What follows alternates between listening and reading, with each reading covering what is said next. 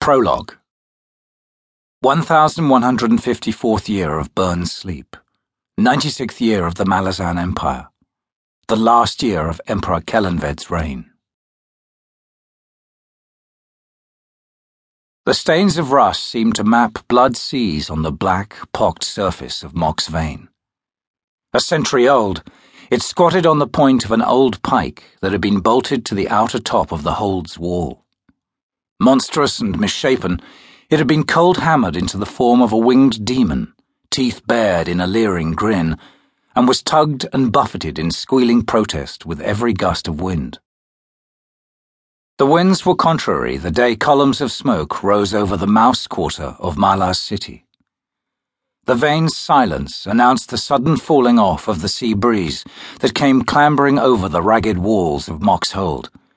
Then it creaked back into life as the hot, spark-scattered and smoke-filled breath of the mouse quarter reached across the city to sweep the promontory's heights. Ganawaz Stabro Paran of the House of Paran stood on tiptoe to see over the Merlin. Behind him rose Mock's hold, once capital of the empire, but now, since the mainland had been conquered, relegated once more to a fist's holding. To his left rose the pike and its wayward trophy. For Ganawaz, the ancient fortification overlooking the city was too familiar to be of interest. This visit was his third in as many years. He had long ago explored the courtyard with its heaved cobblestones, the old keep, now a stable, its upper floor home to pigeons and swallows and bats, and the citadel where even now his father negotiated the island export tithe with the harbour officials. In the last instance, of course, a goodly portion was out of bounds, even for a son of a noble house. For it was in the citadel that the fist had his residence, and in the inner chambers that such affairs of the empire as concerned this island were conducted. Mock's hold forgotten behind him, Ganawaz's attention was on the tattered city below and the riots that ran through the Mouse, its poorest quarter. Mock's hold stood atop a cliff.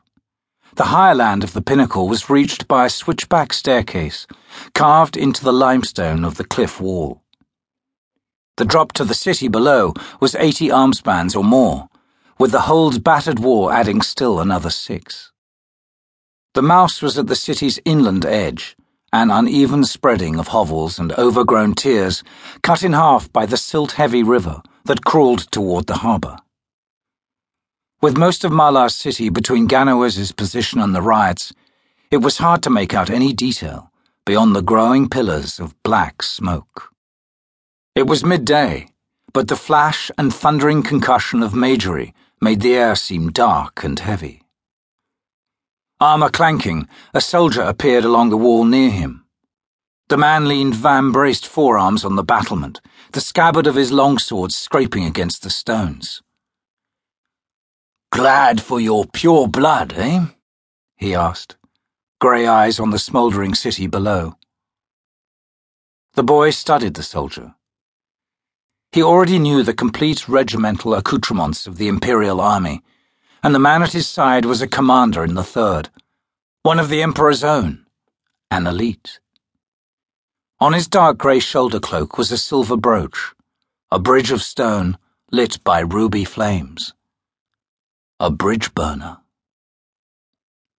High-ranking soldiers and officials of the Empire commonly passed through Mock's hold.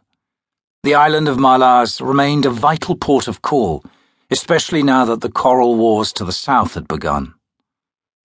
Ganawaz had brushed shoulders with more than his share, here and in the capital, Unter. "Is it true, then?" Ganawaz asked boldly. "Is what true?" "The first sword of empire,